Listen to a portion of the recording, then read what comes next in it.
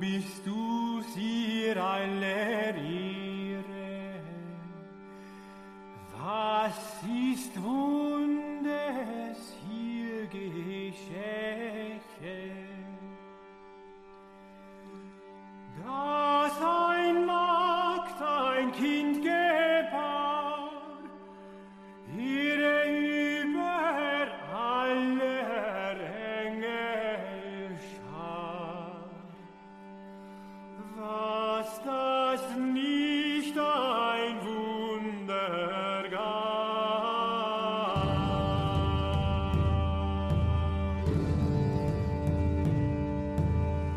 Er ließ sich reinet auf den Hey, you guys are talking about like physical media and sort of like how it plays with the home. A home is like a place to invite people into and get conversations going and get people excited about your space. And you can't do that with hyper-minimalism because everything is, you know, sotto voce or under the floor or in some cupboard somewhere, and it just lacks personality. And gosh, there's so many books. They're literally aligning the top. Wow. Yeah, we're sitting in our library/dining room. Yeah. Are you a comic book collector at all? Do you have any Very like... minimally. So I Yeah. actually read far fewer comics than I think most people who make comics. Right, yeah. I am a big believer in if you're going to work in a medium, you should pull inspiration from other mediums to enrich that medium rather than just repeat what has been done before. Yeah. No, that makes sense. I feel like we had that conversation one of the other times we met that That's possible. Don't read as many. I just remember it now. You don't read as you said. You don't read as many comics as other writers and drawers of comics would. And I mean, on some level, it's because you think a lot of it is bad too, like a lot of modern comics. Not to make you go after anyone in particular. I believe you said something to that effect that a lot of it's not worth it. Yeah, and that's not about a specific creator or any kind of creator. What it is that comics as a medium come from the trash stratum. Yeah. It's inherently a low medium. So the bar to entry is fairly low for writing, illustration, etc., which is fine, and that's good. But when you can do something with a low medium and make it special, that really stands out. So it's not about it so much as about like everything is terrible and I hate the medium. It's that to find inspiration, those diamonds in the roughs within that medium is particularly inspirational. Yeah. No, absolutely. And in particular, I found inspirational about Double Ot Kid, like the first page. How there's like a circle in the middle, and then like although I don't really like comics and stuff, but I thought your layout was very like outstanding. Oh, thank you. It was very like it jumped out to me very much. Thank you very much. Yeah, so that's a good example. of like that. I'm learning on the job. I'm getting better at layouts and stuff like that. I saw this film called recently. It's called I think Funny Pages, and it was literally about, and it was shot in this style of Uncut Gems. Takes place in the Northeast, and it was about how this kid meets this one guy, and he wants to be a comic book artist himself, and he meets this one guy who did like the outlines or whatever of a particular comic book. Okay. And the kid was like, "Oh, you did such a good job." And the guy was like, "I don't know, I just do the outlines of the comic book." Sure, and he's like, "Why do you give a shit about who I am? Like, all I did was like the fucking lines." Have you ever met anyone like that when doing your comic book work? Where it's like, this is one guy just does the borders. Sure. Yeah. Well, in sort of like the big two in Marvel and DC, or in like corporate comic book world, labor is subdivided across all the arenas. So there's a writer, there's a penciler. Sometimes they call it an inker or a finisher. There would be a colorist or a team of colorists. And given the technology of the day, those jobs all mean different things. But yeah, that subdivision of labor happens in a sort of like larger publishing setting for comic books. Or you could call yourself a cartoonist, which is someone who just does it all and produces a book.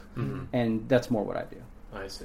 Interesting. And on Wishbone, for example, I'm trying to remember correctly, someone else did the color No, I did it all. Wow, wow. Yeah. Do you think you'd ever want to do this subdivision of work? Like, It's possible. I could see passing color off to someone else. I could see collaborating with a writer, perhaps working in that way. But I think I come from a background of contemporary art. I was a sort of failed contemporary artist for like 20 years, and there's a monomania in making everything yourself that I think translates easily to the comics medium.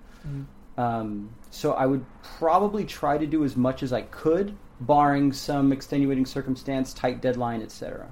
Yeah, I mean, in the corporate world, presumably that division of labor is primarily just because it's a much more streamlined, factory line of making work, right? It's not. Also because it's on a monthly schedule. I put out comics as I put them out. As you put them out, right? There's no ongoing series, not yet. There's no deadline. I can take my time.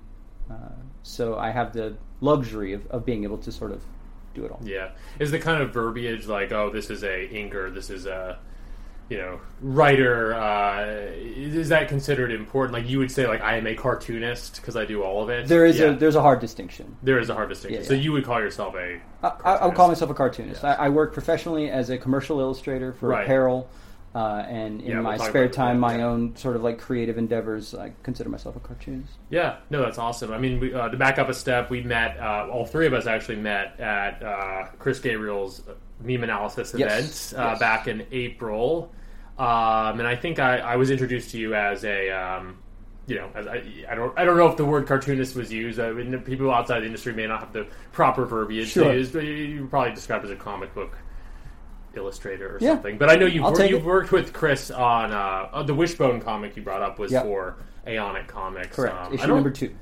I don't think Aeonic Comics is currently active, but I know it's been a product of Chris's. I think it was a short-lived thing. I think they did 3 issues total, if I'm not mistaken. But yeah, happy to be involved. But yeah, very, very cool. Anyhow, we met there. So I knew that you did comics, and then we followed each other online, and I eventually, realized you were publishing How Did We Get Here, which is your most recent, what would you call it, a graphic novel? A little short to be a graphic novel, right? Well, first of all, it's not my most recent. Oh, sorry. But that's okay. I would just call it a comic book. Yeah. Graphic novel denotes like long form, sometimes square bound, etc. Yeah. This is like your classic comic book. It's 32 pages, a quick in and out. You could read it in 15, 20 minutes. Yeah. No. Single issue, all self-contained. No, very good. I definitely want to talk a lot about How Did We Get Here. Cool. I mean, maybe we'll call this episode that. Like, we'll definitely sounds great. Tackle it, because I think just both in terms of as artistic work, but also like intellectually, lots of stuff we can get into. But keep the intro going, keep an intro mode. I mean, so I knew you did that, and then as we agreed we'd do a podcast. As I delved more, I realized you have this background in fine arts and various kinds of illustration and design. All the above. Yeah. I'm just going intro mode a little bit. I have these notes, so I'll read them. Your work has been exhibited across America, as well as the UK, Denmark, and Greece. You kind of have that international recognition. It's very cool. I really enjoyed a lot of this various interviews and features I found on you online. Juxtapose Magazine has called you a man with an authoritative understanding of fringe cultural mythologies. Anyway, just gassing you up a bit, but there is that level of seriousness, I guess, to your work, and that level of through lines of theme and in design, and it was cool to delve into. And you've done, if I'm not mistaken, illustration for ZZ Top and Pantera? Well, I've done a lot of bands, usually through licensing companies or through merchandising firms. So lots of large name bands, a lot of tour merchandise. Work with a lot of Western wear, apparel brands, stuff like that. Yeah, lots like of T-shirts. Yeah. I really on your Instagram, a lot of that is showcased. I really enjoy. Like, I think when I first saw, I was like, "Oh, these are speculative." I was like, "No, these are real. Like, Sterling actually works with these people." And it's good stuff. One of the things that really jumped out to me is your work with Modest Mouse on the Lonesome Crowded West 25th anniversary shirt, and the reason for that is. I don't own many band t-shirts, but one that I do own is the traditional version of that t-shirt. Sure. The Buffalo. Yeah. I worked the local crew for a Modest Mouse concert in college, and it was given to me for free. So cool. I'm not a big buyer of band shirts for whatever reason, but I have that one, and I was like, oh, wow, he did That's cool. the updated version. Yeah. But it's also just like a really good example of your work. I feel Yeah, it's pretty indicative. yeah, a lot of Western wear, as you said, which Totally. ties into the Modest Mouse, Lonesome Crowded West thing. There's a ghost back Got it. there. Cat. Oh, Cat. How did the Western aesthetic? Is that just kind of the work you've been drawn to, gravitated towards? Well, illustration-wise, I've been really lucky to be able to do a couple different things, which means garnering different types of work, which is great. But I've always been a fan of country music. From Texas. Right. Yes. So very natural progression. Evan's also from Texas. Oh, right. So Austin. yeah. Born in Dumas, raised in San Angelo. Right. Is that in the upper part? Dumas is in the Panhandle. I think I read very, that right. very north. I don't yeah. know my Texas geography super well, but that's No cool. one does. It's all right. Yeah. It's too big. But yeah, it's a natural thing for me, and I'm just like inspired by like sort of 60s, 70s country music aesthetic, and I've Yeah, been sort of lucky like, enough to work in that arena in apparel. Definitely, and a lot of your stuff kind of has the aesthetic of like 70s bootleg Yes. t-shirt. No, I don't know if you call them bootleg t-shirts, but like fan-made t-shirts. All the above. I do specialize in a very like crusty, lot-born, really beat up, poorly screen printed kind of aesthetic that you would have found in Waylon Jennings. Sold out of the back of a Firebird in '78 or whatever. Yeah, That's kind of the cool. idea. Yeah, Chris Stapleton is somebody you've worked with. Yeah, a lot, worked a lot with Chris Stapleton. Name drop, but I saw that on Instagram. I wanted to talk a little bit because obviously that makes sense. The Western aesthetic being from Texas. In some of the other features I've read on you and interviews I've read with you, you talk quite a bit about how and you've already addressed it here, but how being from Texas sort of influences your aesthetic, but how. California is also West, right? It's such a. I've been thinking about this recently for whatever reason. The California and Texas are viewed as like, because one is like the big red state and the other is the big blue state. They're viewed as like these opposing forces. But I often think like on like a street level, there's definite similarities between California and Texas too. Sure. I mean, even going back to country music, like there was like the Bakersfield sound. Yeah. It was the Nashville of the West for a moment. Right. And yeah. So culturally, there's a lot of like ranches. You'd get outside the large city centers, and there's a lot of ranch land, and outside of vineyards and stuff. So it's not terribly different to certain parts of Texas, even geographically. Yeah, I just drove up through the Central Valley, and it's like I've only been to Texas a little bit, but the desert too, of course. I've been to West Texas, and it's like. Yeah, it's just not so different. I feel like the people are not... I mean, of course the people are different. There's very distinctive Texas things, very distinctive California things, but I gotta say, I don't know. There's more in common there than meets the eye. I'm speaking as a non-Texan and not a native Californian either. I largely agree with you. Yeah. And you've been in LA for how long? I've been in LA since 2006, so Wow. This is home at this point. I like it here too. Like I concur about like there's like a kind of Texas vibe, and people here are actually pretty nice. I mean, the LA... like the critique of how people exists, but it's not as prevalent. It's also not everywhere. It's a giant city. Yeah. I mean, I have nothing to do in my day-to-day life with the entertainment industry. I think a lot of these kind of ideas and cliches about a type of person in Los Angeles comes from that milieu. Definitely. Evan and I both can't say the same on a day-to-day basis. But I think not to disparage. I'm just saying that's where those ideas come There's from. lots of great people in the human industry, but I think that pretty much all the negative California stereotypes also come from that. So. Yeah, we're a company town, and I'm just not part of that company. Yeah, interesting. Yeah. Have you been to the Philosophical Research Society? Yeah, recently, as a matter of fact. Oh, for an event or? Yeah, I saw the. I don't know if it was a premiere, but I saw a showing of an MC Escher documentary. Oh, cool! In their theater, which was cool. And then the time I had been before that, I went to an alchemical tincture kind of display where these two women kind of showed you how like alchemy and perfume were sort of intrinsically linked, and like the distillation of oils and such. Yeah, the place is great.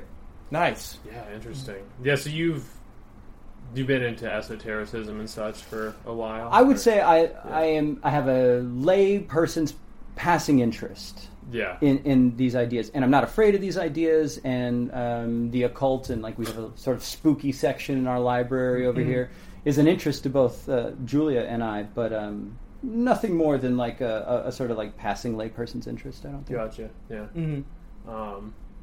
No, it seems to have some influence, but yeah, more. I mean, passing, it's in but- there. I mean, yeah. in the comics, I talk about high strangeness and like various like extra human entities and stuff like that. It's certainly seeped into the work on some level. The Kali Yuga as well. Sure. Yeah, one of the yeah. Oh big yeah, comics, that was a specific comic. How would you describe the Kali Yuga? Like, could you describe it to me? Like, what it is? You mean Like- the actual concept of the Kali Yuga? Yes. I forget the actual number, but something like 100,000 years of suffering.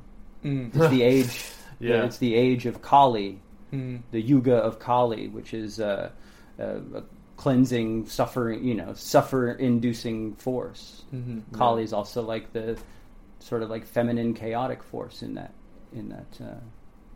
cosmology. Yeah, which you capture pretty well in your very short but Thank good you. comic Yes, about it. Very much yeah. so. Kali Yuga Law is the name of that comic, which Yeah. is on my Instagram. Yeah, yeah. Well, I like how, like Kali Yuga Law, like what's the one about the shark fin soup? Finn. Sorry, I'm forgetting the name. The shark fin soup Yeah. is called Best Served Cold. Best Served Yes. Cold. That was Yeah. published with Apocalypse Confidential during their Summer Right. of the Shark special. Yeah, yeah, yeah. Love Apocalypse Confidential Love. too. Give them a shout out. But yeah, no, I like how some of your shorter comics and some things you even just put in my notes. I have a few printed, like your Harry Crews Oh, sure. and well back. You basically you kind of make memes too. Would you say almost? I mean, maybe they're No, not that's totally accurate. mimetic, but So- they have the same aesthetic. Yeah. So what people probably don't realize, because I'm not really focused, social media is kind of exit only for me. Yeah. I put stuff up, walk away, chat a little bit in different group chats here and there, but like it's pretty exit only. So what people may not realize is that when I put up an image that is like a text macro or like a meme that looks like Yeah. a comic panel, it is actually a comic panel from something that's coming up. So everything that you see functions on two levels. I put it out. I choose the ones to put out online that can function purely mimetically, and then once you get to see the next comic, that actually is plugged into the narrative. They're just panels plucked from the comic. Yeah, So my okay. I didn't hope realize is that, that, they'll be able to exist on two levels. I see. Well, I don't mean to make you speak about work before it's published, but ones I pulled out include Wellbeck with the quote about not liking the world, and Harry Crews, kind of saying something similarly surly about being an artist. Are these all from the same work? Those are both from the same work. Yeah, they have the same vibe. So I'm so close to finishing this, I don't mind speaking about it. I am 99.9% finished with my next book. It will be called Self-Licking Ice Cream Cone. I'm self-publishing. It's a black and white 22-page comic that I am hoping to have published by Christmas. Great. And Stocking available stuffer. for purchase Yeah. for Christmas. And the one that you're referencing is a short about various curmudgeonly inspirational figures. Yeah, Some they're of out these there, right? Yeah. they're out there. Oh, many such cases. Yes. But it'll have 8 shorts. Some only a page. Some, I think, the longest one is 6 pages. It will be somewhat like How Did We Get Here, in that there are bits of cultural commentary put forth in a sort of like Adam Curtis-y sort of manner, but there are also sort of there's a crime fiction story, there's some like auto-fictive stuff that's in there. Sweet. So a little bit more expansive and a little bit more narrativized and story-driven. Very cool. Yeah, no, that's kind of an interesting segue to talking about. I'm going to try and maybe it's an abstract question, but I'll try and make it as concrete as possible. Like the drive to make a comic book and the way that is both an art project but also a writing project. It's a kind of very...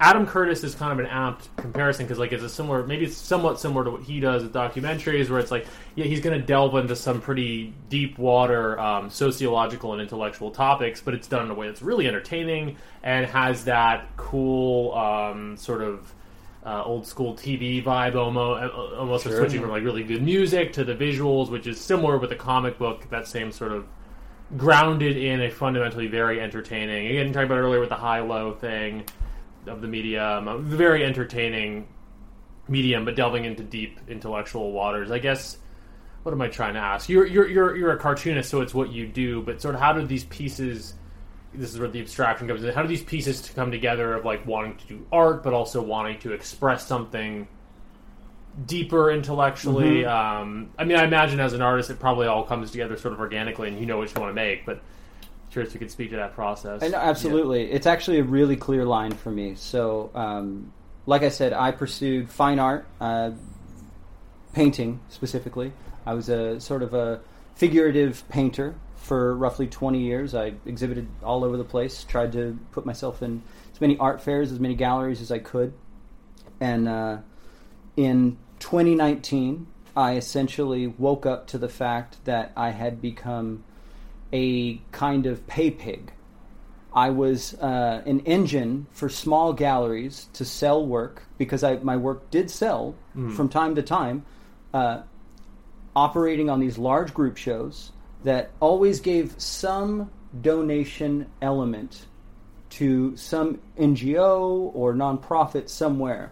And I realized that this model thrives off of these artists who do perhaps sell, but maybe don't have a giant name for themselves. You get 5 of those in a group show, you've made your nut for the month, and you can donate, which is a tax write-off, etc.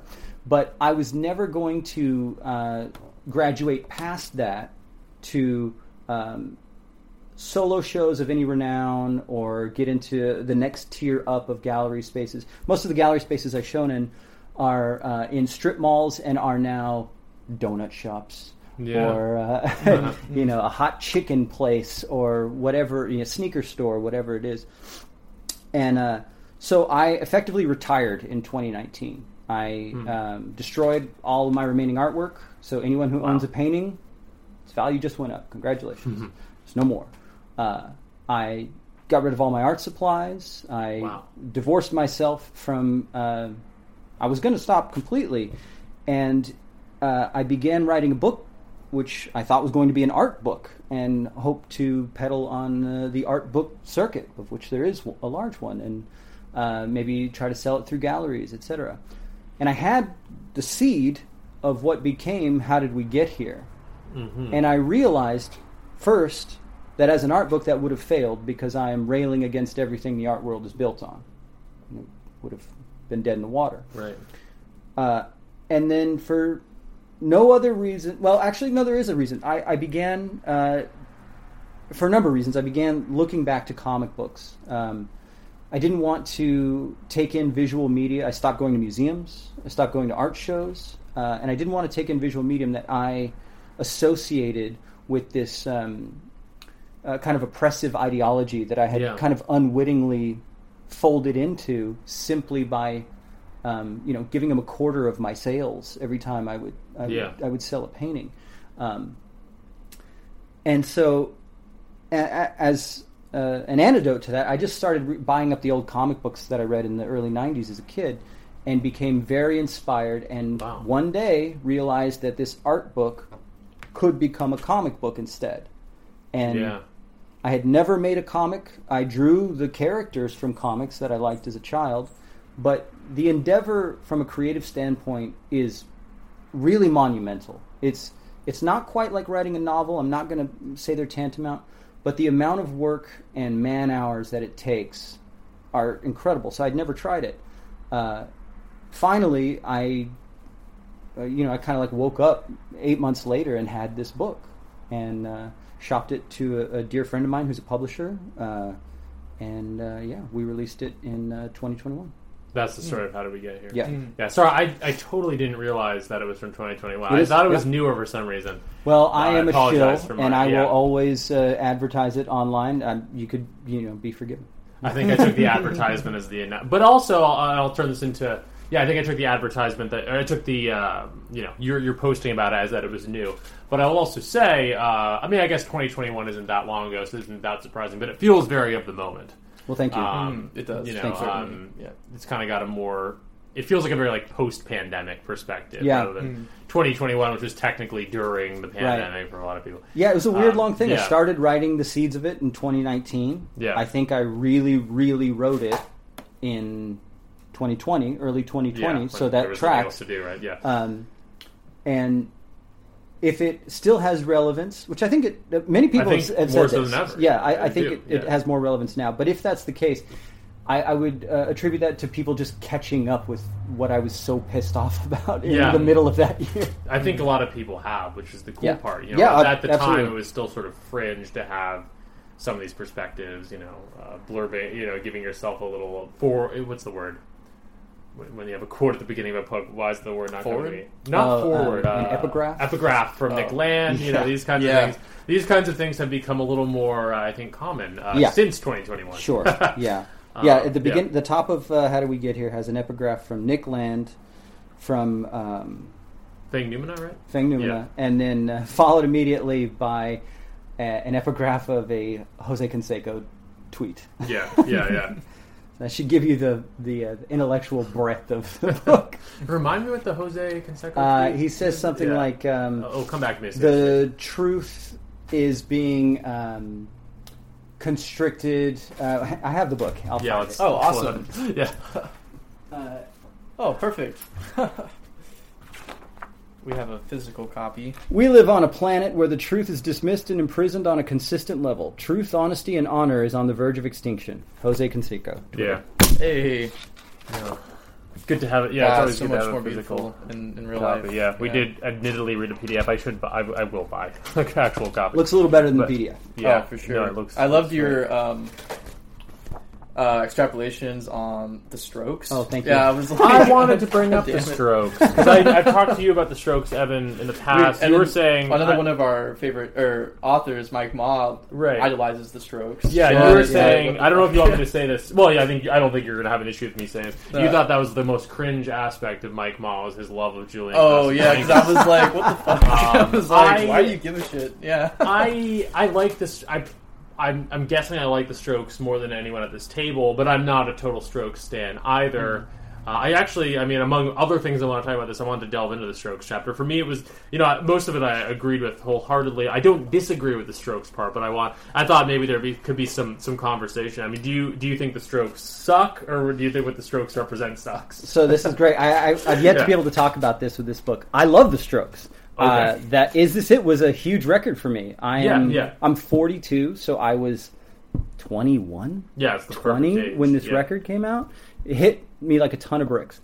I loved everything about this sort of like garage rock movement at the turn of the century. It scratched an itch that like punk couldn't any longer because it was Yeah. dead and had sort of like filtered through culture into motocross and like soda commercials or whatever. Yeah, and they kind of like overly conceptual political punk rock, Totally. and garage rock brought the fun back. It brought fun back. So yeah, I was on board. That's not really the point. I can hold two ideas in my head at the same Yeah, time. I kind of thought. I love the Strokes. I Yeah. think they're a great band. That first 2-3 records or whatever, great.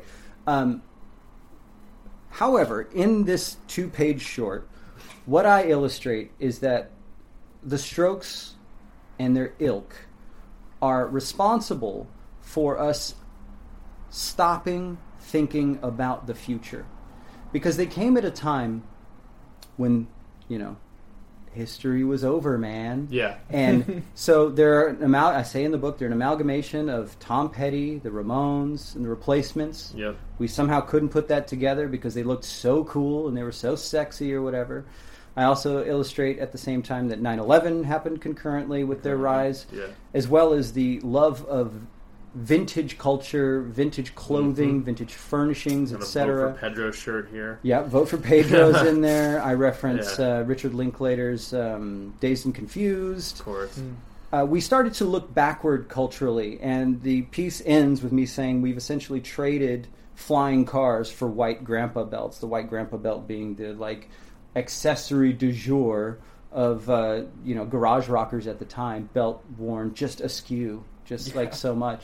Yeah. And it's it's completely true in that that's the future that was canceled was the future that Back to the Future envisioned. Totally. Like the film, and that's what we maybe could have had, as well as this is a sentiment echoed by one of the greatest thinkers, Mark Fisher, Yeah. and his definitely. online writings. Yeah. And Absolutely. This is probably the most Fisherian.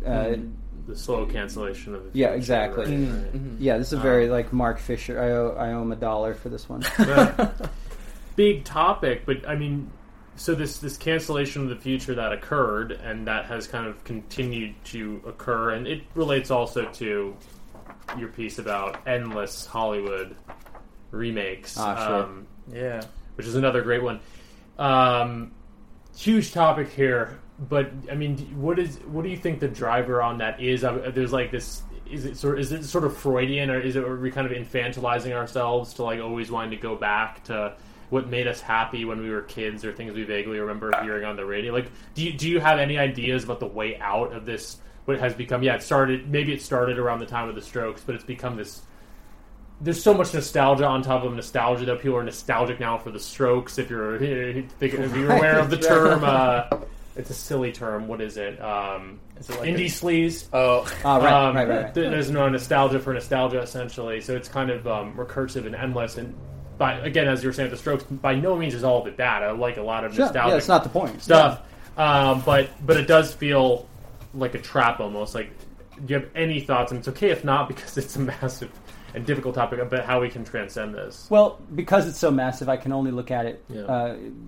Through my own lens and really only tackle a sliver of it. But you talk about like why this infantilization happens and why culture slows and why nostalgia takes hold instead of a sort of futurism. And I think, this was written largely in 2020. I think we can point to the state of exception that occurred during the pandemic and the attendant safetyism. Yeah, definitely. That has grown along with this backward-looking ideology. And I think there's something there that goes really hand in hand. Safetyism. Yeah. And 9/11 I would was point the first yes. huge dose of safetyism. Absolutely. We're 9/11's 4 days away? Or Oh, right. tomorrow. Yeah, Tomorrow, kind of right. interesting. Yeah. Yeah, so I would mark the last 22 years, 23 years, as a ramping up of safetyism concurrent with a ramping up of nostalgia and an inward sort of like view rather than an outward like sort of futurism. Yeah. I mean, I know it's something that like our mutual friend, meme analysis, Chris Gabriel talks about. Sort of. Maybe not in these terms, but just a concern with the future and how we can kind of get out of these, he's a Freudian, these kind of repeated behaviors, I guess. And I don't really have an answer. I think what you said is definitely a good diagnosis of the problem. But I guess if there's any answer, it's almost like the only way out is through or something like that, which kind of can be grim. Yeah. You talked earlier about Kali Yuga, 100,000 years of suffering. Okay, so only way out is through. I don't know, and that's at the very end, it's like something really pertinent you brought up is like, should we accelerate or hit the brakes? Oh yeah. And, like, that is the end. People do have that choice, I suppose, in their own lives. Although that's a very like quote unquote controversial thing to say about like accelerationism and who accelerates and such. That is a sign that this was really written in 2020 as I dropped the accelerationism. Because now people kind of know what accelerationism is to an extent. It's reached a bit of a mass idea, but so the book ends with our supra-terrestrial visitor, be he a robot or whatever he is, sort of giving us an ultimatum saying that should we accelerate, should we hit the brakes? It's up to you. If not, I will be back and I'll be armed with more than just conversation. So this again ties to the Kali Yuga, the sort of like age of struggle, that like things can get worse, and if behaviors and sort of the grip of ideology isn't loosened, there could be darker times ahead. So that's what I'm trying to hint at, hopefully humorously. Yeah. What's interesting, the protagonist, robot, alien, extraterrestrial being, be he what he may, maybe he's even some kind of supernatural being, who knows, has that sort of, it's almost like a Nick Landian, idea. I'm not super well versed in Nick Land, but the esoteric dimension of that, like a visitor, either from space or perhaps from another dimension or a spiritual dimension, who can come to warn and cultivate, but who can also destroy. You wouldn't read this and think of it being that esoteric per se, or certainly not religious, but it does kind of, whenever you're delving into that Nick Land techno, what's the word, like techno, cyber...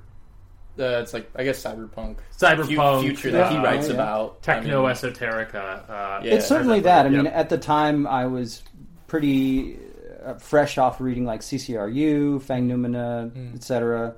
There is like a hyper techno capital pessimism that runs through this book. But if there's something I tried to do with that, it was to remove it directly from the sort of William Gibson-esque, techno pessimism, and bring it into like a quasi spiritual dimension. Yeah, there are two kind of giveaways in this book that's the case. One is the last page, which illustrates somewhat what this character is. It gives you like a statistics sheet on it, and I won't spoil that. And then another one is very early in the book. There's a passage where the character's name is Void. Void tells us that there have been entities in the past who have tried to sway humanity in one direction or another, but we never paid them all that much mind. Yeah, right. And we have a Bigfoot, we have a Christian angel, we have the Mothman. Yeah. There is a classic gray alien, and there's even a lizard person in a suit. So I try to play all sides here intentionally to get to a sort of a 10,000 foot blurred eye truth. Another way I tried to do that was to ensure that someone on the far left and someone on the far right could probably each get something out of this book. I think so. This is not a quote-unquote red-pilled book. It's a pilling book. I'm hoping to deliver truths. But my point is not to be lockstep with a certain ideology here. I'm really shooting for a capital T truth, at least insofar as I understand it. Right, and the targets of the book are very multifaceted, just various, a variety of targets. I mean, I'm just flipping through now. Don't want to spoil too much of the book, but to give people a sense, you take on recycling, everything from recycling to the abolition of boredom. I'm looking at the disruptors page. It's not like when you're talking about disruptors, you're just taking aim at one like lefty Silicon Valley. You got Jordan Peterson here, and Marie Kondo. Just a variety of people, sort of and Steve Jobs, of course. Just aiming for a capital T truth. Taking down people from very different realms of the culture in equal measure. And that's the beautiful thing about your comics, in that you're delivering, these truths, but yet, if we were reading this as a blog post, it would be very, not the writing itself, but the sentiments, people would be more apt to take certain sides, but the memetics and the Jungian placement of your archetypal imagery, which I'm sure you're very, versed in regards to where to place things and how the human eye, he's talking and you put him over on this side, it's awesome. Well, thank you. So it feels so good. Some of that is intuitive. Some of that comes from the literature and things I've read, like Jung, etc. But some of it is just being a cartoonist and blocking and thinking like a film director. Yeah. So in some cases that intrinsic value that comes from placement of characters or placement of furniture or items in the frame, that's where the alchemy actually happens, because I may not intend all of these things to unfold the way they do, but given just enough thought, the dominoes fall in the right way. And not to presume, but I bet you like the film A Scanner Darkly. I love Scanner Darkly. I know, and I could maybe, presumably, I was like, he must like Scanner Darkly because it's so good, and it reminds me of your work a lot. Oh, thank you. Yeah. Linklater is another. I feel like it's like a certain artistic Texas vibe. I don't know. That sounds really cringe way of describing it. That's it's like that's totally apt. So Linklater is special to me, mostly because of the film Slacker. A little bit older. That was like my intro to him, and it blew my mind. I love Scanner Darkly. I even like his arguably most cringe film, which is Waking Life, which is just a barrage of philosophical tidbits over and over and over, and there's no real plot, and it's all a dream or whatever. It's kind of a terrible movie, but I even like that. But I mean, it's kind of, I can see why it would be up your alley. Yeah, because it is animated, right? Animated, it's like rotoscoped over, traced animation. You could almost make a similar movie out of How Did We Get Here? You know what I mean? At least a scene, right? Totally. That'd be very awesome. cool. And being from from Dumas and then moving to San Angelo, my dad was in the military, and he's a clerk now, and my mother stays at home. So in a way, that helped define who I am. But sure. For you, like, what is your background like? Did you witness these things as a young person, and then you came to later, 30 years later, read Fang Numina, or were you always into reading about philosophy in your life, or were your parents philosophically minded? Not really. Friends? So my mom is a sort of a seeker type, lefty, very sweet woman, very interested in, for a while she was a Buddhist when I was a kid. She went to various churches. Her family was a part of this mid-century northern Texas radio Baptist church. So there's this weird technological element to their church because it was broadcast over the radio. And my father's side of the family is quietly Protestant. So religion was not really a thing growing up because they kind of disagreed. So they were like, "Oh, well, let the kids figure it out." So same here. I'm not particularly religious. I identify as believing in God. I'm not particularly practicing. I don't attend a church. So I come from that late lefty kind of humanist milieu, which I have trained myself out of essentially. But I am simply interested in being an autodidact. I went to college 2 years. I hold no degree. I dropped out. I went to a couple community colleges, and then I just decided to start reading books one at a time, and that has served me far better. Yep. That's what people say, that's what people tell me. I didn't go to school either, and I fancy myself as one as well. And it's really fun, and you can just go off into anything that you feel you're ready, and you finish the book, and you take what you got from it, even if you didn't finish it sometimes. Leave the hindmost. Yeah, absolutely. Yeah. No, I have an interesting relationship with that, too. My father is a professor of philosophy, very academic background, and I did go to college. I graduated, but, there's a part of me that I always wondered if I should have gone back, gotten a PhD, my dad. Right. And maybe that still would have been a good vocation for me, but I like to think of myself more as an autodidact now, and I think there's a lot of advantages to that. Obviously, with how much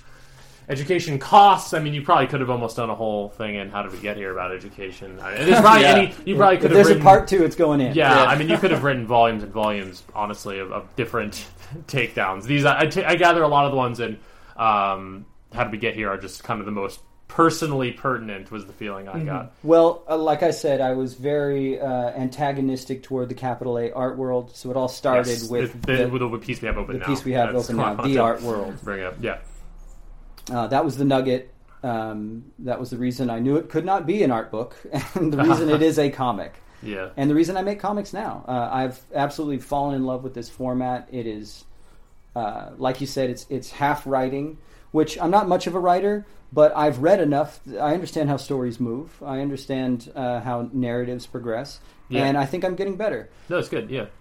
Illustration and cartooning is vastly different. It's not just drawing, some singer's face on a T-shirt and putting some lovely text in there or anything. You're blocking scenes. You're really you become a filmic director. Yeah. And that is a different skill set that I am still learning on the fly, but I think I'm getting better at. So in middle age, seeing myself get better on 2 separate creative fronts that dovetail into one another has been really powerful. No, it's really, really very cool. Yeah. I was going to ask something about Art World. It's on my mind. Give me a sec. Quick, while you think of that, have you seen that movie Chainsaw Buzzkill or Buzzkill Chainsaw? No. It's literally about the art world. Oh. It's on Netflix. Oh, no, I have seen this. It's great. Yeah, it was the same vibe. Buzzsaw. Yeah, I enjoyed it. It was fun. I enjoyed it.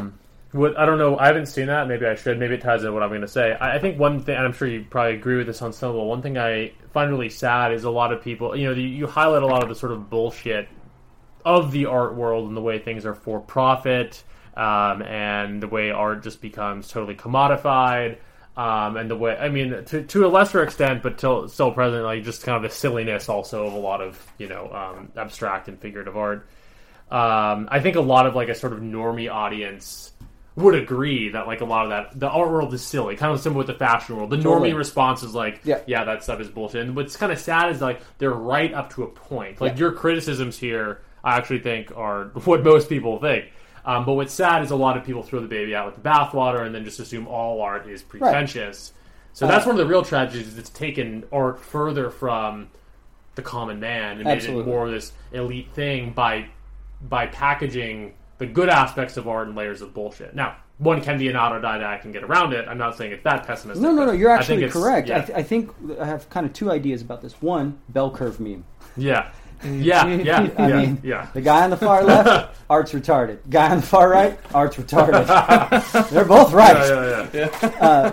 But the other idea I have here is that going back to the idea of the end of history and infantilism, I have seen the art experience, the capital A art experience, the gallery, museum experience change so dramatically, especially over the last 10 years, whereby any controversy is snuffed out for the safety of the viewer. Oh yeah, well that's an even there are Philip Guston paintings that depict Ku Klux Klan members that are housed in museums with a black slider bar and a warning on them. So you have to understand that you may see a Klansman when you remove this sheath. That's the stupidest thing I've ever heard. Yeah. So if that is the state of where we're at, I'm in hard agreement with the normie that thinks art is retarded. Yeah. Because it has become absolutely flattened in the service of safety. Definitely. Yeah. Again, the safetyism as a critical driver of a lot of very negative developments. I also wanted to, we talked a little bit about Nick Land, how this book isn't like a red pill book per se. But I am curious, how you came across, I guess, Nick Land. You don't reference like Bronze Age pervert in here or anything, but like he is, and I don't know if you let me know if there's anyone you don't want to bring up because they're controversial. But I feel like increasingly, it's as we talked about earlier, with every year that passes, more and more of this stuff is totally normal and actually okay to kind of bring up as like something that's part of your. I'm absolutely fine with it. I try to read the widest swath of things I can, whether that means intentionally seeking things that are quote-unquote controversial or reading classics simply because they're not read. I try to be as widely read as possible. There are no like pretensions toward the Longhouse or Unlived Space or any like the Bronze Age pervert ideas here because I hadn't read them. Would they be here if not? Maybe it'd be a slightly different book. I don't know. But yeah, I enjoy that stuff. I enjoy transgressive literature for its own sake. Yeah. I don't think I'm an edgelord. There's nothing edgy per se in my output. Yeah. But I really do try to read the widest swath of experience I can, and I allow that to inform my work as best it can. Yeah, no, absolutely. I mean, one can't help but think when reading this that, like, a lot of what you describe as the issues, what Bronze Age pervert and what other dissident right people call, like, the Bugman. Right. But also, look, Bugman is just kind of more or less a play on... But... Oh, yeah, it's right on the front. It is referenced. I think I had noticed that. Yeah. So you do reference it. But even that's kind of a play on, the Nietzsche idea of the last man. Yeah, absolutely. So these are hardly ideas that any one political... camp has a monopoly on. Agreed. Agreed. Yeah, and I really try to bring in as wide an audience as I can without allowing for poisonous ideas. Yeah, for sure. And what that means is I have no intention of being the next Mike Ma for comics. I have no intention of trying to write a barbarian saga about conquering the West. I can only speak to what interests me at the moment and what really upsets me generally. Yeah, no, absolutely. More cultural critique than Julius Evola or Spangler. Right, and it's just, as you said, it's oftentimes the best inspirations aren't from these highfalutin intellectual ideas, but rather something that you really feel on a gut level, things Absolutely. that piss you off. Intuition is very real. Yeah, no, definitely. I did want to talk a little bit about one thing I liked that you highlighted in a different interview was how you listen to a lot of podcasts while you work. Oh, totally. I was curious if you still did that, and I also, it's less a question, more of a comment. It's easy to imagine how you would develop, the wide variety of different types of thinkers like Nick Land, like Bap, like, Sure. Any number of people who kind of, and these, writers like Welbeck, who you cite in the work we discussed earlier. It's easy to imagine how you can come across these through the medium of podcasting, because podcasting, I really think, so much is one of the key open grounds for new ideas. Absolutely. These days, yeah. I mean, what is it? It's people in your head talking about ideas. Yeah. Generally, those ideas come from source material. And the people in your head talking about these ideas, if they're worth their salt, will show their sources. This is something I've always been interested in. When I was young and I was less inspired by philosophy or literature, I would go back and meticulously research the lineage of a band. Who were their inspirations? Who were their inspirations? Yeah. And that comes from a punk rock idea of credibility or authenticity or whatever that's worth. Until you're all the way back to some nascent blues man or whatever. Yeah. So that idea, it's the same thing. It's just for larger concepts. Yeah. But yeah, I'm sure podcasting and having these voices in my head constantly certainly feeds that. Same thing occurs in books quite a bit. Right. You'll read that X was influenced by Y, so you go buy those books, etc. But yeah, I'm interested in archiving ideas and the source of said ideas. Yeah, no, very much. Do you still listen to a lot of podcasts? Yeah, absolutely. Yeah. Absolutely. I've definitely since the time I wrote this, I was probably listening to really dissident political podcasts. Yeah, I'm sure that probably is illustrated in the book. Far less so now. I like listening to chill casts where it's guys talking about a movie and I'll go on the occasional podcast and do that. And I really enjoy long form dives into current creators, which is something you guys are really great at, as well as Art of Darkness. Yeah. I know you guys have worked with those guys a couple times. That's kind of the zone I'm more interested in. Is just Art of Darkness is great, lineage of creativity. Kind of goes back to what I was talking to a second ago. Yeah. No, absolutely. I mean, my podcasting started with New Right, and now other kind of solo podcasts I do. I started off very much interested in intellectual, ideological. Totally. I started out with something to say kind of thing. Totally. I still have something to say, but increasingly I kind of stuff that's more focused on the creative and artistic aspects, like Art of Darkness. Is totally. a great example. Really respect what those guys do. They do longer podcasts than me. They do, they go hard, voluminous research. But are you familiar with Art of Darkness? You maybe less. No. Yeah, you should check them out. They're cool. One day. Anyhow, this is kind of a silly question, but I'll throw it out there. Do you think podcasting can be an art, or do you think of it? I don't know, because people go back and forth on this. I think, again, podcasts like Perfume Nationalist and Red Scare, to a certain extent, even kind of ushered in an era where people get really sort of aesthetic about the way they present their podcast and the lifestyle, but maybe some of it's silly. I don't know. I'm just curious if you had a thought on if it can really be an art, because I have mixed views on that. But. I have mixed views on it as well. Just as a listener, as an atomized singular person, I look at it for sources of inspiration. I look at it as sources of new voices in writing, literature, etc. So in that regard, I look at it pretty singularly as artifice, not art. It's good for an end for me. Now that said, I didn't plan on talking about this, but I don't know if you're familiar with the podcast Ghost Jail. Heard of it. Okay, they're kind of an Berto. It's kind of an esoteric audio ephemera, generally about a certain idea. Yeah. But they just released, I think, a 3-hour radio play. Yes. And it's kind of a hell house, it's this crazy warning about death and what it could mean, and involves some kind of like techno-pessimism, like Nicklandian ideas and stuff, like kind of like how did we get here, frankly. Yeah. I would say that approaches art. Definitely. I mean, I think you also know Brendan Lusso. Sure. Yeah, Tales from the Mall. Tales from the Mall. Fantastic. Tales from the Mall is great, but also he did a long radio play. Did the isolation chamber. Isolation chamber. I feel like that's... I would say that's around probably the cultural space as Ghost Jail.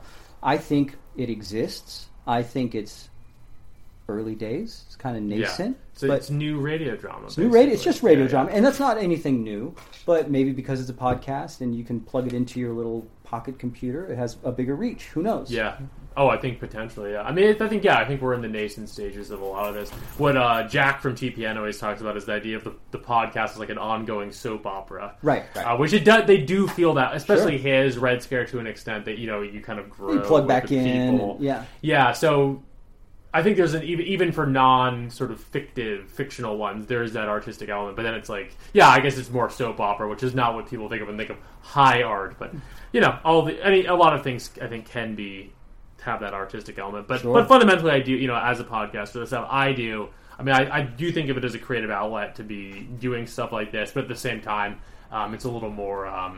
What's the word? I don't know. It's a little more like media. It's like the equivalent of writing. It's more like journalism than like writing fiction. Journalism can be an art too. It's kind of gonzo. No, I can see that. These are silly debates in some ways. Like, who cares what is and isn't art? I just thought as an artist, and as a podcast appreciator, I'd lob it at you. Yeah. I can't be the arbiter of what is or what is not art as a retired artist. However, I will say it's given me lots of inspiration. A lot of podcasts have truly inspired me, given me new ideas. That's a generative proposition.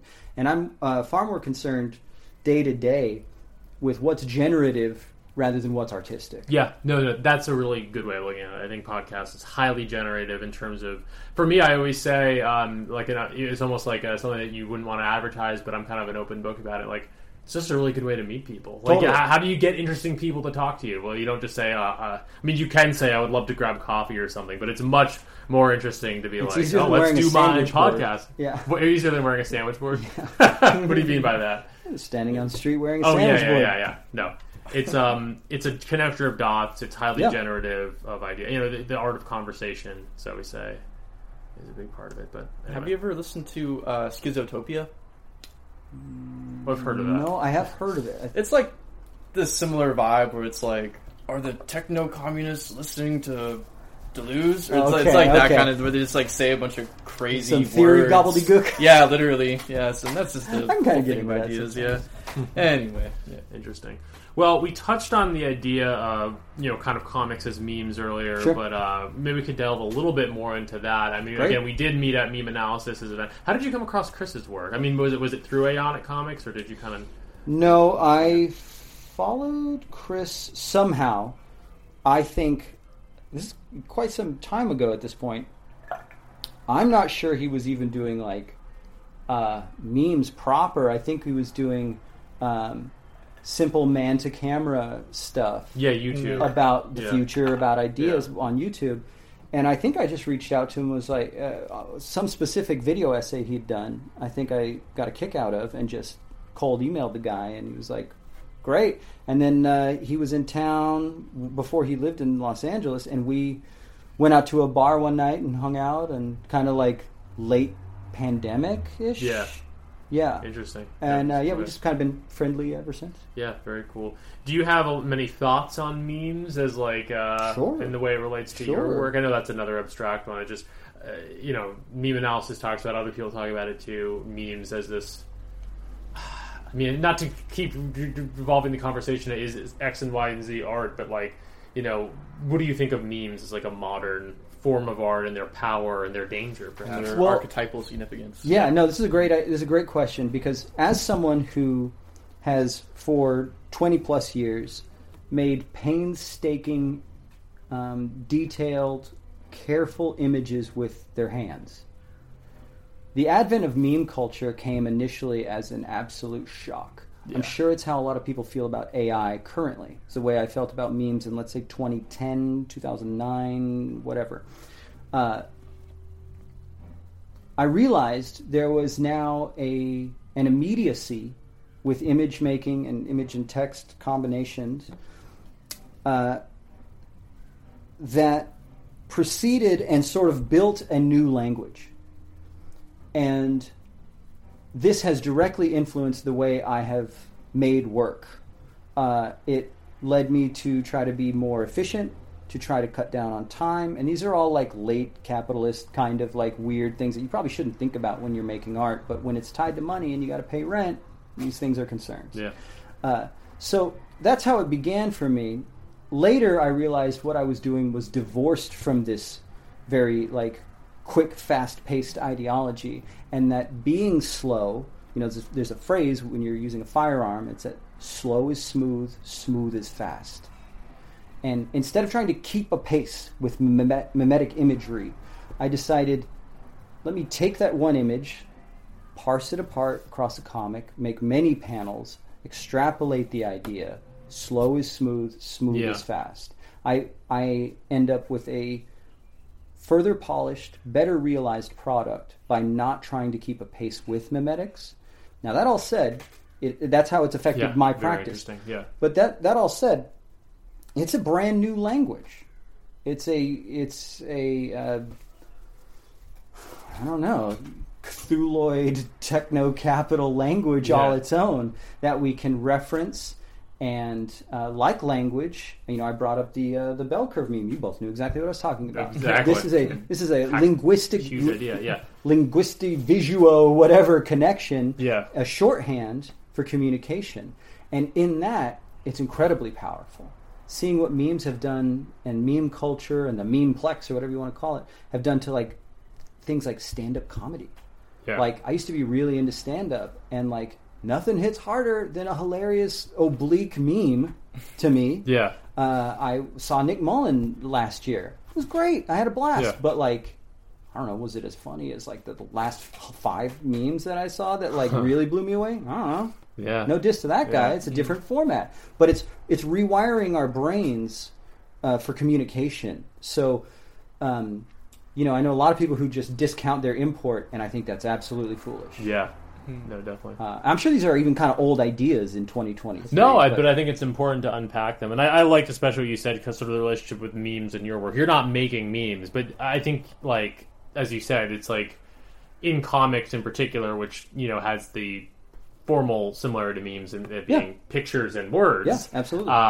You can unpack them further. Yeah. And, I mean, that's more. I've never really made a meme. I'm not. I mean, we're all into meme culture, as you said. They're hilarious. They're a part of our lives, but. I'm a little bit more like I like to unplug and like sit down with a book or a comic book. So I think there's still a place for that freeze of the chaos of the internet kind of presents things in an overstimulating, chaotic way, which can be really fun. But I think the other thing taking that was good. Yeah, is to crystallize. There is a strong power in postmodernity in 2023 in the land of memes. Yeah, in crystallizing narrative. Yeah. In telling a story that has a beginning, a middle, and an end, you are taking someone outside of the non-narrativized endless scroll and putting them back into human time. Yeah. Yeah. Your story could be terrible, and you're still doing that. Yeah. And that's an arresting power in the land of the scroll. Yeah. You mean the land of like the physical book? Yeah. Yeah. Yeah. Yeah. No, definitely. Bringing in conversation back to physical media, but it is important to unplug and be able to hold. And before we move on to the physical media, I'd just like to talk about kind of the mythological notion of the hypothesis, by Chris, that, like, for example, the mythological connection between, for example, like Apollo or Wojak being like Apollo and Pepe. Sorry to spit. And Pepe is like. The Dionysian. Dionysus. Yeah. Oh, yeah. Do you think there's weight to that sentiment at all, or do you kind of? I personally see the connection. Oh, I certainly see the connection. Yeah. I truck with that. Absolutely. Yeah. Especially since you have to take Pepe as a whole. You have to see what happened to that character. It was created by a cartoonist named Matt Fury. Yeah. And that guy's an avowed lefty, man. That's a sweetheart, peace sign, loving, like, Bay Area dude. Mm-hmm. And to see what happened to his figure taken from him illustrates a certain Dionysian, like, ascendancy. Oh, yeah. Because he has no control. He'll never get it back. Yeah. He's made videos where he dies. And, he's He's made videos where he goes through karmic cycles and stuff, and it's never going to catch, man. That the people own that. The culture, for whatever it's worth, own that now. And in that, I mean, the last time I saw something like that was like the Bob Dobbs figure from the Church of the Subgenius. Oh yeah, you're a Subgenius fan. Yeah, I mean, I'm very much a fan. Yeah, and that entire visual not to get sidetracked, but their entire visual language is cartooning based. It's comic based. Yeah. Another Texas original. Yeah, absolutely. Yep. But these figures that get wrenched from their creators. Mickey Mouse is another. There's several. Yeah, but seems like Disney's reined Mickey back in a little bit. If anyone can take back their figure, it's Disney. Interesting test case of a corporation that was powerful enough to do it. Totally. But you'll never escape the Seditionaries shirt, the old punk shirts like Mickey hanging himself. Those still exist. So once something escapes velocity like that, I think it only strengthens the point. Of course. Okay. Very interesting. So we want to talk about physical media. Oh no, it was more just bringing it back to an earlier stage in the conversation. You highlighted the importance of physical media, but I think we've probably beat that horse a bit. So your next book's coming out before Christmas. Yeah, hopefully I'll have it ready for Christmas. Awesome. It's called Self-Licking Ice Cream Cone. Hoping to self-publish it. Just a regular comic. 8 shorts, some parapolitical, some autofiction, and a weird, call it a soft-boiled crime drama. Gotcha. Right on. Very cool. Are you going to work with or I don't know. I'm sure you'll get another, because How Do We Get Here is blurred by Apocalypse Confidential. It seems like those guys are very much on your wavelength, or you're on theirs. I just did a header illustration for Apocalypse Confidential's most recent special presentation, which is called, I believe, John Ford and Dust. John Ford and, oh my god, they're going to kill me, I can't remember it. But they're great. It's a special presentation about kind of 1950s proto-futurist Las Vegas vibe. Yeah. No, there's such a good example of a group of guys who kind of came out of the political side of Twitter and made something that's completely, I mean, I guess, it's obviously not completely non-political, but it's it's similar to what you're doing. It's it's founded. I consider them a kindred spirit because there are ideas that we both cling to, that we would like to see represented in art, that we both feel are underrepresented in art. I wouldn't speak for them, but that's what I see in their work.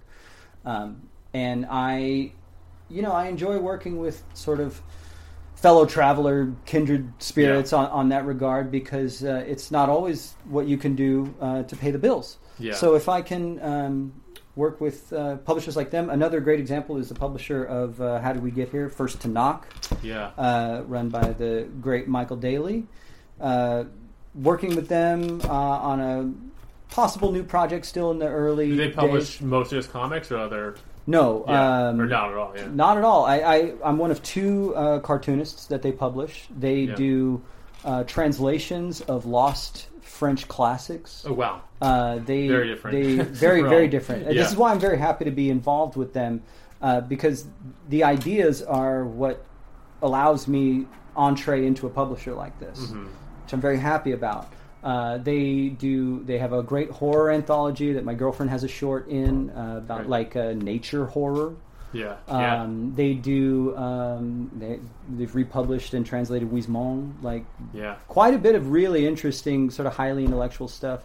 Michael Daly, the publisher, also wrote a long form, very interesting biography. It was the first one to be published by them, called Bobby Blue Jacket, about a Tulsa, Oklahoma native man in the 50s who became a bit of a crime boss. Gotcha. Oh, interesting. Thoroughly interesting, kind of all over the map. A lot like Apocalypse Confidential, they have a pretty succinct point of view that they're interested in getting out into the world. So it's kind of the people I like working with the most at the moment. Definitely. We have the punk documentaries page in How Did We Get Here open, and I'm kind of thinking about this with regard to talking about Apocalypse Confidential, and other sort of small publishers, and obviously this podcast is kind of part of the subculture of this part of Twitter, or whatever you want to call it. I'm curious if you had any general thoughts. You highlight in this punk documentaries section how once vital subcultures get sort of commodified, beaten to death, and stripped of all meaning, which maybe that's part and parcel of what we were talking about earlier with the general nostalgia overload of things. But do you kind of view, what's going on online and sort of in these intersecting spheres that we're a part of as it's almost a tired topic, but as kind of a new and vital subculture, and if so, how do we avoid the fate of the punk documentary? Or maybe that's not even an issue we have yet. But I don't think we're there yet. No, definitely not. And maybe never will be. And maybe never will be. Yeah. But I will say this: stop naming things. Mm-hmm. That'll help. Yeah. Stop giving stuff titles and names. So maybe I shouldn't even ask the question, right? No. It's fair, and I'm not speaking to you. I'm speaking to I get what you're saying. Sort of the ideaplex at large. Keep things gray, keep things small, and speaking of certain ideologues within this sphere, Curtis Yarvin talks a lot about like waiting until the time is right to make a sort of move for a political shift. Now, I'm not into politics necessarily, but I think that idea rings true. Yeah. Wait till you have a head of steam and then figure out what you're going to do before you just get co-opted or shut down. Yeah. No, I think that's good. Good advice. Speaking of punk documentaries, have you seen Decline of Western Civilization? Oh, sure. That's a good... The original punk That's documentary. a good punk documentary. That's a great... You know what? Again, I have a black flag tattoo. I have a number of awful stick and poke punk tattoos from 15, 20 years ago. And, I identified as a punk rocker when I was young, and whatever.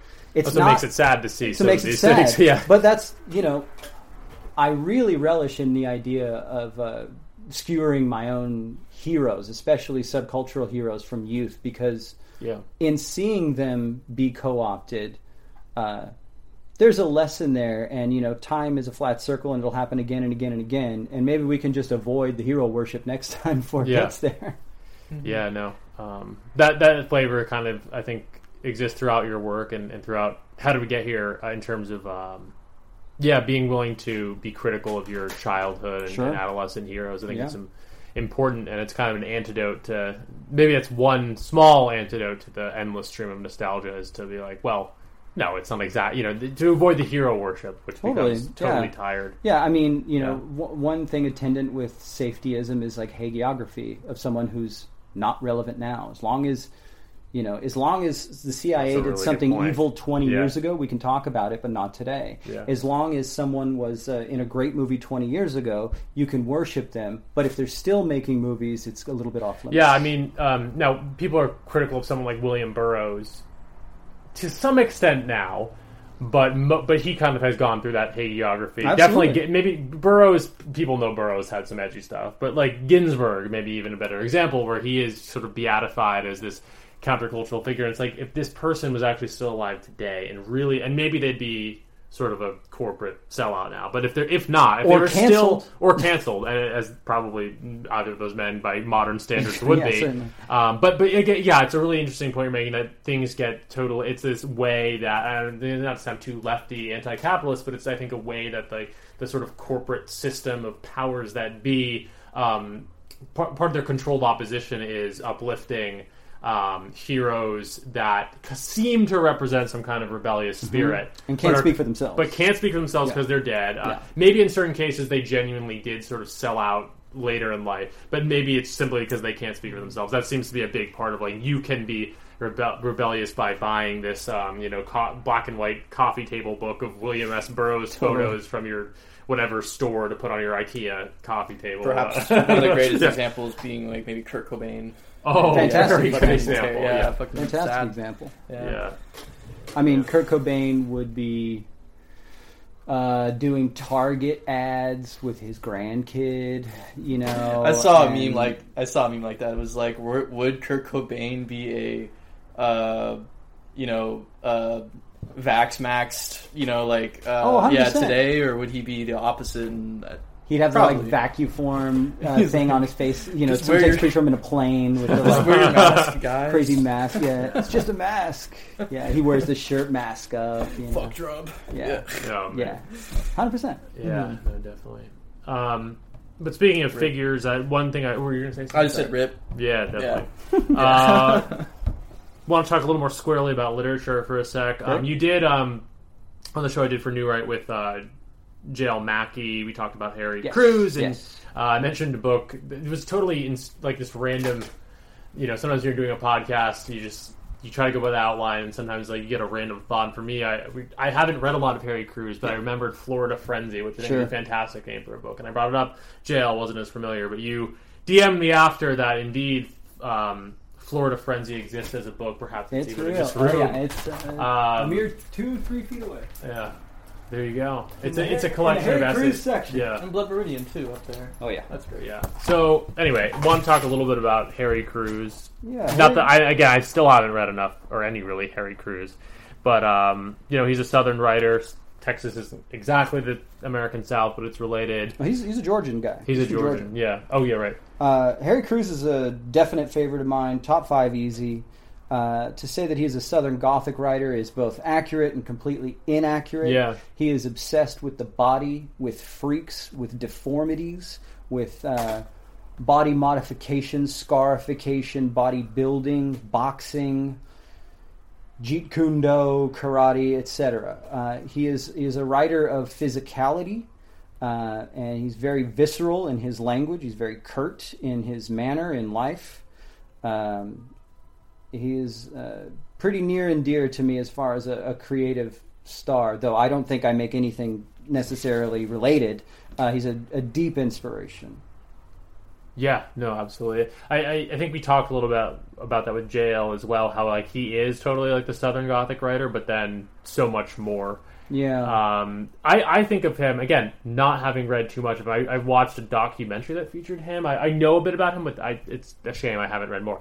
But I think of him as a little bit of a Burroughs-esque figure in certain ways, too, and just being a very particular, a man with extremely particular interests and passions that he pursued, at the expense of anyone, obviously very much transgressing against the boundaries of polite society. Yeah. If anyone's ever interested, I recommend A Feast of Snakes, as well as a shorter story called The Gypsy's Curse. Yeah, I've heard people have told me to read Gypsy's Curse before. Very good. Yeah, I mean, these are just short stories. I should read them sooner than later. But, I want to talk about your literary sort of inspirations in general. We talked about Welbeck earlier, and I believe I think I saw you tweeting about Cormac McCarthy, too. And Cormac McCarthy's also a major sort of literary figure of mine. I reread Blood Meridian this year. It's been many years. Suttree, fantastic. Yeah. I also had never read Child of God. I still haven't read that myself. I read that earlier this year. It was quite good. Did you read his new book? I did both. Stella Maris and Pretty Horses, or no, that's the older one. It's like the Stagecoach or something. Hang on, sorry, we're in a library. I can literally. Yeah. Stella Maris and The Passenger. It's the beauty of doing these in-person podcasts. Yeah. You bring in the and it goes the other way. It's The Passenger followed by Stella Maris. Fantastic. I really enjoyed it. In certain circles, I think Cormac McCarthy is a little bit looked down on. He's like a science respecter guy, big science. He worked at in Albuquerque at the university there, or Santa Fe rather. Sorry, at the university. He had an office in the science department, and what he would do is just rap about science with scientists all day. So this is one of his most sciencey books. Interesting. You could read him as a very religious Christian man, and you could also read him as a very scientistic individual. In a way, that's what these books are about, is the interplay between those things. There are some vague supernatural elements. It follows a very small cast, a brother and a sister mostly. Passenger's mostly about the brother. Stella Maris mostly about the sister. I think some people are upset that they're his last books because they're a bit of a departure from form. They're set in the 1980s in, I think, Louisiana, if I remember correctly. They're not cowboy novels. They're not steeped in that kind of plains despair of North Texas. But I thoroughly enjoyed them, and I think I reread them both within a year. I think they're great. Yeah, no, I stopped to read those last two, but I want to. What are you reading right now? So I just finished Caleb Caudell's The Neighbor. Yes. Fantastic. New Right Guest, yes. I was so impressed with that book and the pacing and the way it moved forward. That's his debut novel. He just released a collection of short stories. I have to get it. Yeah, I actually haven't read it either. I'm a fan. He's good good stuff. I just finished that last night. That's top of mind right now. I got a stack over there. I got reading Larry McMurtry, Dashiell Hammett. And I got this great book about sort of historical theory book called Albion's Seed. You familiar with this book? No. Historical theory. Yeah, it's kind of this theory that America and its folkways all come from 4 strains of English Protestantism. Huh. Interesting. Broken down amongst like kind of a class breakdown across like 4 strata, and where they ended up and how they influenced Quakerism or polite folkways or whatever. Just crack that. That seems pretty interesting. Definitely. That's interesting. Yeah, there's that in Pertinence. There's that Mitch Horowitz book, like Occult America, in which he talks about. It's pretty similar. That for example, stuff like a dowsing rod. You know, American folk occult stuff. I'd love to read that. It sounds great. Manly P. Hall also writes, The Secret Doctrine of America. Exactly. I think that's what it's called. Yeah, I think this is just like a ethnography, but in that same vibe. Mm. Yeah. Yeah, no, I've been thinking about that stuff as well. Mm. Yeah. Wellbeck. Did you kind of get into Wellbeck by the latest Red Scare craze over Wellbeck, or are you a longer time fan? I got into, when did I start reading Wellbeck? It must have been related to that or something. I mean, I've never been. He's having a moment, definitely. He's having a America moment. Now. I've never been a major obsessive Red Scare listener. But, no, me neither. But they seep into everything. It seeps into everything. Yeah. They're truly a cultural force. I think the first Wellbeck I read was The Map and the Territory. Yeah, that's one of my favorites. So amazing. And coming from an art background and, falling out of love with art in a way, that was a really powerful because book. the artist in that does something that could be pilloried, perhaps. In a way, sure. Yeah, I mean, it's not the worst thing, but he does Google Maps type He art, builds right? maps, yes. Yeah. Not far from the worst example, but still a little bit what the fuck, But yeah, quite a few Wellbeck books up there. Another guy I like, who I'm not sure people on this side of things are really hip to, is this guy named Carson Mell. Love this guy. Carson Mell he's a television writer. He wrote for a number of TV shows, and I think he still does. And he's had a couple feature movies, but his books are incredible. He writes about this fictional country western outlaw singer named Bobby Bird, and just his exploits. I think I've heard of this. It's very humorous, very short. The screenwriting thing is kind of interesting because one thing I was kind of sort of half comment on earlier is the similarity between screenwriting and writing comics. I mean, it's kind of a similar art. I literally write a script before I put pen to paper. Yeah, which is the norm. It's the which norm, I didn't realize until I started working in Hollywood that. It really is. I really write it in script format and everything. Plenty of comic book writers who, and Final Draft. I don't know if that's the program you use, but the same programs that people use to write scripts. Totally, absolutely. They use for so there's a connection there, and then also don't forget, before you make a picture, you have to have a storyboard. That's a comic book. Yeah. No, absolutely. So the two arts are very much intertwined. Then also, even just with writing novels. I mean, I think that a lot of screenwriters, and they're on strike now. I mean, not even to bring up the strike. You probably don't even have many thoughts on it because you don't work in the industry. But anyway, less than none. Yeah, exactly. But anyhow, that I don't want to say obviously people watch a lot of TV and movies, so they appreciate screenwriting. But the way that can teach you, as someone who's worked adjacent to it and also writes novels, the way that can teach you about story structure is really bar none. Absolutely, the 3-act breakdown. Absolutely, the whole Cormac McCarthy, wrote. I don't know how many screenplays he actually wrote. So he wrote the Sunset Limited. Yeah, he wrote The Counselor. Haven't seen any of these, unfortunately. And you know what? And there's a third I'm forgetting, but I think he has 3 screenplays under his belt. Interesting. That have been produced. Yeah, and I think this is correct, that No Country for Old Men started as a screenplay. That's the third. I think that's the third. That's the third. Yes. Mm-hmm. Yeah, did he write that with the Coen brothers? Maybe. It might have been The Road movie. Well, The Road, they made The Road. That's another Cormac movie. The Road was a book first, for sure. Yeah. Right, totally. I think he might have started No Country for Old Men as a screenplay. I think you're right. No, I think that is the the third. It into a novel. I think that is. And it's cool because you read No Country for Old Men, then you read Blood Meridian. They're incredibly different stylistically, even though Yeah. having similar themes, and it's probably because of that. I don't know which Cormac McCarthy I like more, but No Country for Old Men is so, not the word isn't prosaic because that's a negative word, but like it's so easy to read and visualize everything. Oh, yeah. Whereas Blood Meridian is also like that, but in a much more Blood Meridian's a bit more oblique. Yeah. So Yeah. anyway, it's just I don't know. They're really not a question, more of a comment, just on the, and it's a very Hollywood oriented, LA oriented question in some ways. How these different mediums of storytelling can be very porous to each other in terms of I'm skills. Again, I was saying I read because I don't want to find inspiration or draw purely inspiration from comic books, but I am I've become really obsessive about movies in middle age, and the screenwriting format and specific genre pictures have become so inspirational to me. Like the films of S. Craig Zahler. Oh, they're so good. Yeah, just one of the best people doing just it now. incredible. Yeah. That and just reading as much as possible, rewatching films like kind of like with a critical eye, not like highfalutin like in a weird way, but just like trying to parse what makes a scene work is really like 1-to-1 with comic making and cartooning. Yeah.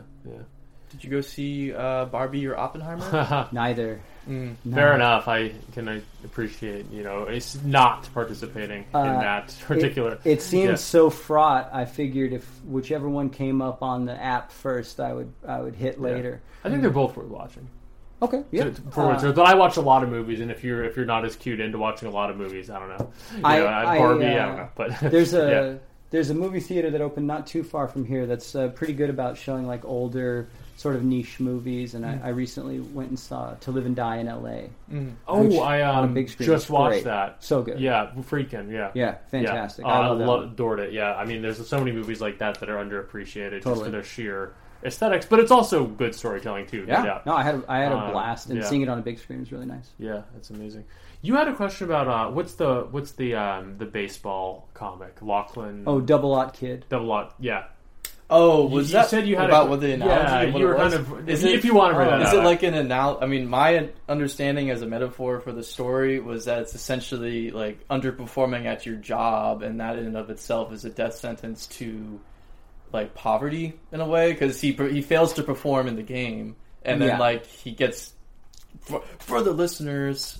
This is a spoiler. Quite a dark spoiler to a 5-page comic book. But he gets killed basically. Because he's executed. fails. Yeah, and that's kind of how I interpreted it. Yeah, it's kind of more macrocosmic. Yeah, way that's of not wording. inaccurate. For the listener, I wrote a very short comic called The Double Ought Kid, which was featured in the First to Knock periodical issue number 2, now out of print. But it's essentially about a baseball team who you discover is a prison baseball team. And if you underperform against other local businesses and their, B teams or whatever, the warden will kill you. And the titular character, the Double Ought Kid, is summarily executed at the end of the issue for his poor performance during the night's game. So First to Knock puts out a free periodical, which you can subscribe to completely for free on their website, firsttoknock.com. And each one is roughly no more than a zine. It'll have contributions by 5 or 6 writers, and sometimes I'll contribute a cartoon or some illustration or whatever. And each one has a secret theme. And it's up to the reader it's kind of a gamified thing to just kind of parse apart what that theme is. And it's already been published. I think they're up to issue 4 at this point, so I think I can safely say that the theme was metrics. And so I wrote a comic that was strictly tied to metrics. And in that case, yes, in my life, living in poverty for many years or close to it, or I've definitely come to have a real 1-to-1 relationship with money, what it means to have it, what it means to not have it, and I think that comes out in the book. And yeah, you're not too far off. Yeah. Well, no, good. I think well done, because I extrapolated generally what you. Yeah, I think right on. Sounds like we got a winner. So we read obviously. In addition to how did we get here, and we mentioned the Best Served Cold Right. and the Double Odd Kid and the Wishbone. Wishbone for Broken. Aeonic. Yeah, Wishbone Broken. Best Served Cold, that was interesting. Like, it turns out that the guy who's serving the Finns also has a bit of a vendetta against sharks. Sure, He was bit yeah. by sharks, and then he's like, we'll keep him up anyway on the wall. Yeah. Yeah. Right. Yeah, that one's a little bit about. I mean, it's very flat and silly to say looking back, but it is tied to ideas of cancellation, Right. tied to ideas of separating the art from the artist, which is even Yeah. verbally said at the end of that one. Yeah, right. That's like the last panel. And then, of course, the Kali Yuga Law comic we mentioned earlier as well. I did comment, like, how did we get here kind of goes for a more intellectual tract. Yes. But I noticed kind of a through line in the other comics of yours that I read. That it's a very particular brand of dark humor that you have that, I don't know, my critical vocabulary is sort of failing me here, but it hinges on like just the fusion of like day-to-day things with like very totally unexpected sort of, it's probably very Texas, very like Western sense of humor, very Modest Mouse even, to bring that around. I can see that. I mean, people realize, a surprisingly dark and very humorous twist in every comic is what I found. well, thank you. Yeah. That does. I'm glad that comes across. That's something that was imbued when I was very young. I used to, you're a kid, you're being annoying in the grocery store. Yeah. You have a soda in your hand. You're like, Mom, I want the fucking thing or whatever it is. My mother used to like pointedly grab me by the shoulders and say, well. And she'd hold her palms up and she'd say, you can wish in one hand and you can shit in the other and you can see which one fills up faster. Yeah. So that kind of idea is something that I've carried with me since Yeah. childhood. Definitely. A sort of a dry, fatalistic humor is certainly in there somewhere. Yeah. Even in How Did We Get Here, but again, that branches off into bigger sort of Dicklandian territory, but still, the humor is... it's Very distinct. much. It's Thank a you. through Thank you. line. I think if the there's work. something I'm not necessarily consciously doing, but hoping, discovering as I make more and more things, it's that the sort of direct Adam Courtesy, this is what's wrong, here's how you fix it kind of idea, and that humor are finding a sort of a third position in like genre work, like crime. Yeah. I like Best Served Cold alludes to that a little bit. Double Odd Kid alludes to that a little bit. And I have 8 stories that I think about 6 of them fall pretty close to this. And there's a stew that's beginning to happen. It's becoming more narrativized, and I'm not really in control. I'm just kind of watching what's happening. Gotcha. Interesting. Totally random out there. I mean, we'll wrap up pretty soon, but another quick soundbite to grab. You've also done work on skateboard decks, and you're kind of a former skater, and you even describe that as like one of the things that you're attracted to in Los Angeles. You just want to Oh yeah, talk about skating culture and that influence on you a little bit. well, that's huge. That's Yeah. so large. As it's so big for me, I may not even understand it particularly well. But what I do understand is this: when you grow up outside all of the time before the internet, and interact with quotidian architecture as play objects, something happens in your mind Yeah. that changes it irrevocably. A set of stairs or a curb can be the source of hours, if not days, of not only play, but meditation and generative experience where you hone a craft. Yeah. Doing that for Yeah. hours on end is the only reason I can now sit for hours on end after the workday is over and make comics. Yeah. It's tedious work. It's very slow. I can do about a page a week. It's very slow. Yeah. And that I really credit that with the reason I can still in middle age afford that much focus to something Wow. creative. So there's that side of it. There's also the cultural side of it, whereby being a skateboarder in the 1990s still meant slight, not total, but slight cultural ostracization. Yeah. Right. Which maybe echoes some of our side of Twitter these Right, days. yeah. Maybe that's why I'm attracted to it in that regard. Yeah. Or at least why I found kindred spirits in that regard. Skateboarding has sort of like morphed and turned into another thing, and that's fine. That's none of my business. I'm too old. Yeah. I have arthritis. But Yeah, I was lucky enough to work in the skateboard industry for about 5 years. I worked for a lot of big name skateboard brands, very popular brands in the early 2000s. Freelance. I was really lucky. I partnered with a company. I have a shoe with my name on it. Nice. You can find it. I have a board with my name on it as though I were some pro skateboarder. That's so cool. They were just into the art. Yeah. It's like an artist board, an artist shoe. And a couple other really interesting little avenues. Skateboarding's been really good to me in that regard, and I was able to like work within a subculture that was really near and dear to me in childhood. Yeah.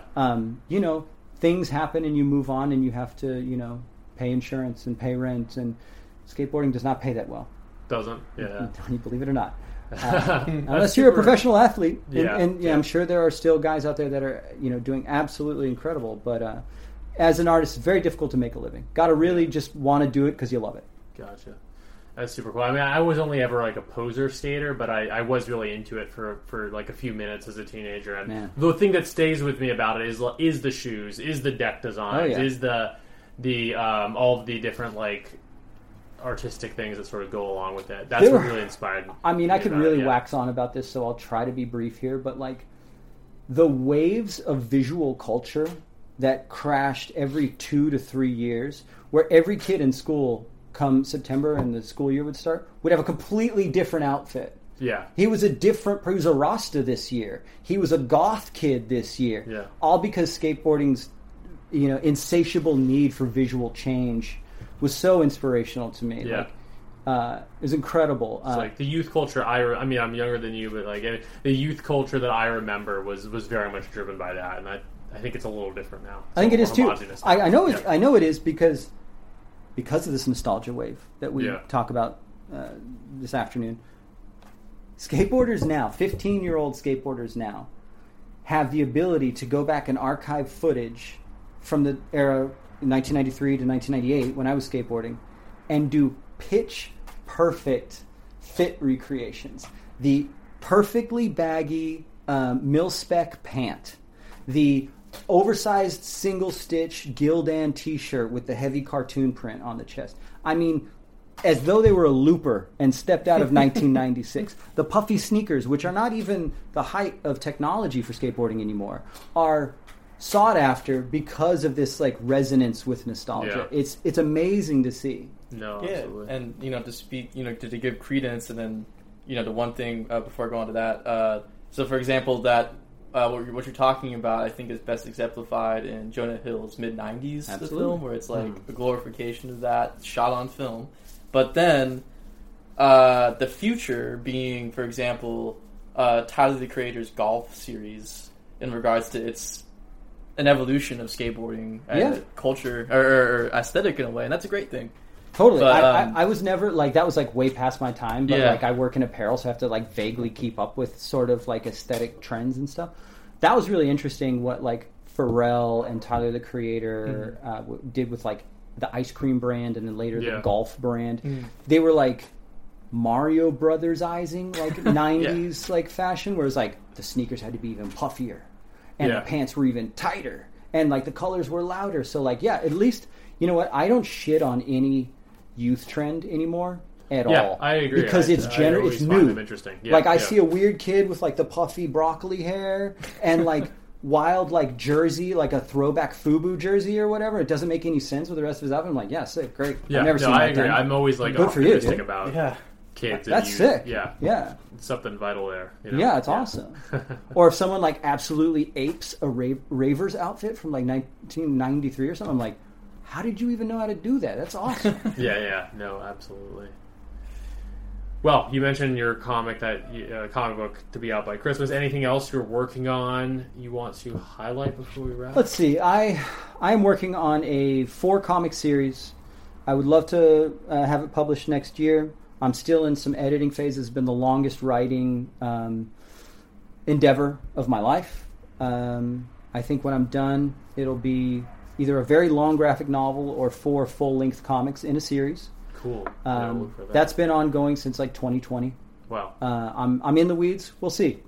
In the meantime, Self-Licking Ice Cream Cone. I am hoping to have out for purchase, delivery by Christmas in a best case scenario. I'm going to be doing it all, everything except for physically hitting print on the machine. And in the meantime, go to firsttonknock.com/howdidwegethere and grab a copy. I know there are copies left, but I know we are dwindling as far as the initial print run is concerned. Interesting. Well, that's good. I'm glad to hear it. It Is good. Yeah. It is. Yeah. Yeah. Last I checked, I know we are low of stock. So very cool. Congratulations. Get there while you can. Yeah, get there while you can. Evan, you have anything else? No worries if not. Just nothing cool. Fair enough. All right. I think we can wrap then. Fantastic. Thanks so much, Sterling. Thank you. A lot of Thank you fun. very much. It's been great.